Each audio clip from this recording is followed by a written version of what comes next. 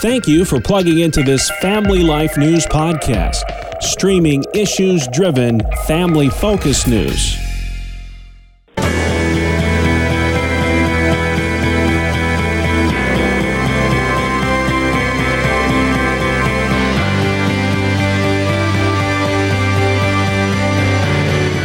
And welcome back to another edition of Capital Connection. Fridays during the Noon Report, we give you direct connection to what's happening in Albany and Harrisburg with the experts on the issues at the state capitals. They are, as always, Jason McGuire with New Yorkers for Constitutional Freedoms and Michael Geer at the Pennsylvania Family Institute. Michael, I want to begin with you with the rise of anti-Semitism in this country.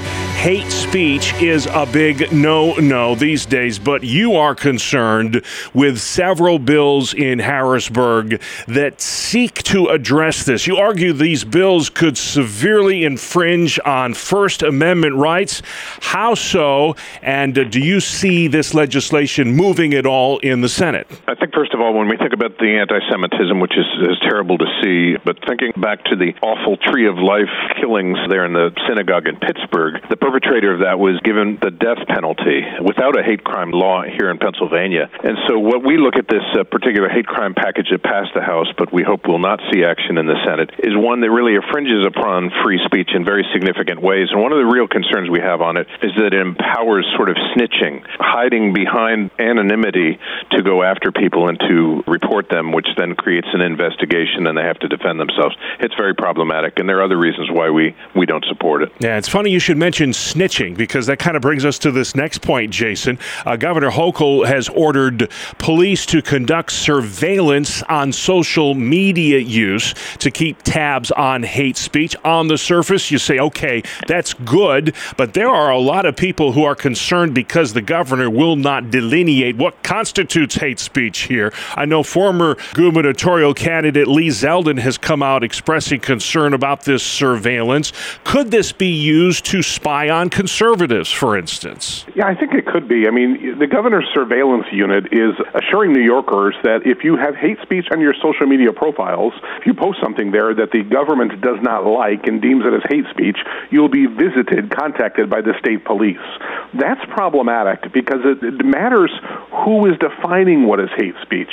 And, if we cannot stand up and defend the rights of people to say things that are problematic, then someday it could be us that is saying something that society deems as problematic.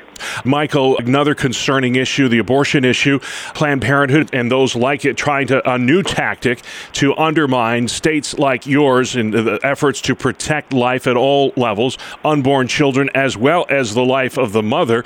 There's two new bills in the state house this week that are very concerning to you. Can you explain what's going on here? They call them the SHIELD bills. I think a better name for them would be the Kermit Gosnell SHIELD bills. And what I mean by that is what these bills would do if they became law is if a person from a pro-life state came to Pennsylvania to obtain an abortion, this SHIELD law would protect the doctor from any sort of lawsuit or any investigation that might arise.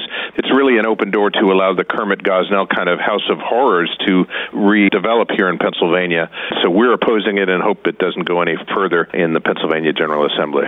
Jason, there was a rally this week, I believe it was in the Rochester, New York area, blasting this elder parole effort. This is where inmates who've served at least 15 years of their sentence and are at least 55 years old would be eligible for a parole hearing no matter the crime that they committed. Any appetite in Albany to push this over the goal line, and how much damage would this do if this were to become law? Sadly, I think there is an appetite for passing that type of legislation. The legislature is not in session yet, but come January, you could see a push for this so-called elder parole, and that'll really come on the heels of what has happened this last year regarding clean slate legislation.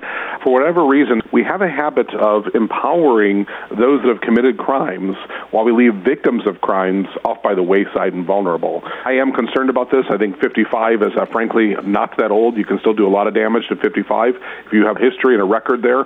And unfortunately, this is the kind of thing that progressive policies in Albany continue to promote. Talk, if you would, just for another minute about this criminal justice reform reform activists, they have a hard time buying this argument. Okay, so you have been rehabilitated. There are some crimes, aren't there, Jason, where the crime is so heinous you forfeited your right for freedom no matter how rehabilitated you are. I think of things like sex offenses, particularly involving children. As followers of Jesus Christ, we do believe in forgiveness and redemption, but that does not mean that you should leave your small children with someone who has committed a sexual offense against a child. And I think that our legal system has to recognize that even though someone has paid a penalty for their crime, we shouldn't, one, lessen that penalty later after it's been sentenced, but also remember that there should be barriers to protect society as a whole, and we seem to be forgetting that. And then we're watching society crumble and disintegrate, and we wonder why. Good point. Well, the PA House, Michael, passed pension reform legislation this week, $1.8 billion worth in extra retirement pay. We'll see where this goes in the Senate. Democrats say this is long overdue. Republicans fear this could lead to higher property taxes. What say you, Michael Geer? Well, this is just sort of payback for the constituencies that elect the Democrats in the Pennsylvania House of Representatives. Many of the public sector unions are the biggest backers of those politicians, and so they're happy to offer more money and to pass bills like this that end up on the taxpayer's back. We already have an underfunded pension system in Pennsylvania, woefully underfunded, that really is heading towards a crisis. All right, big news in public education, Jason. This week, a Blue Ribbon Commission went public with a dozen proposals to change the graduation rules for high schoolers.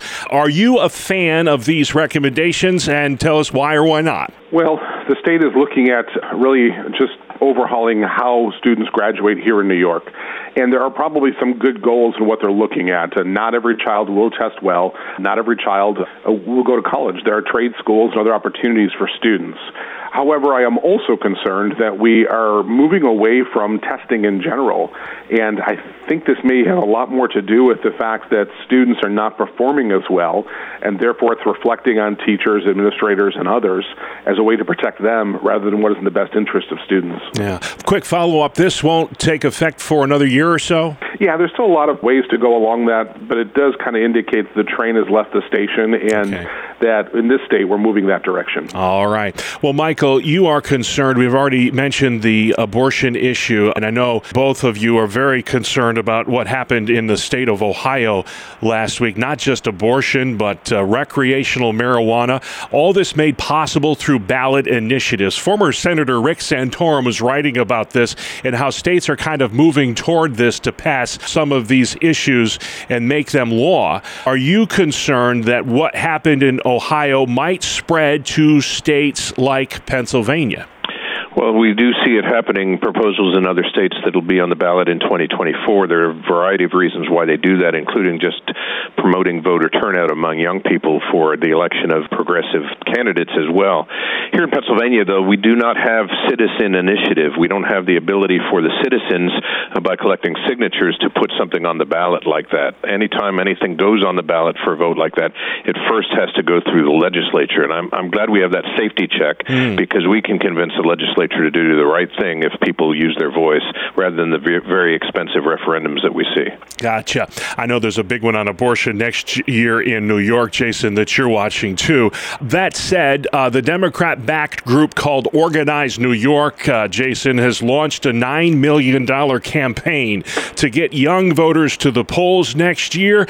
They are going to be targeting upstate colleges, SUNY schools, and the like to try and flip the House back to the blue column. My question is, are conservatives doing enough to attract young voters next year? Yeah, I've got two schools of thought in that idea. The first is, it seems like we're always trying to get the youth vote, and the youth just don't turn out to vote. For Democrats or Republicans, I think on both sides, that is an issue. So hence why they're trying harder to get the youth vote on those college campuses. But should conservatives be doing more to turn out the youth vote? Absolutely. I think that we have kind of alienated ourselves from certain segments. It could be urban voters, it could be youth voters, and we should leave no stone unturned after everyone trying to show them what are the right policies for this state and the nation. All right, just like that, our time is up. It's the fastest 10 minutes in radio, we like to say, but we've been a lot of places, and if you have any questions about anything you heard on the program today, Michael, I know you love to hear from our listeners. Where can they find you online? PAFamily.org. And stay informed on all the issues in New York as well. Jason, where can folks find you? AlbanyUpdate.com.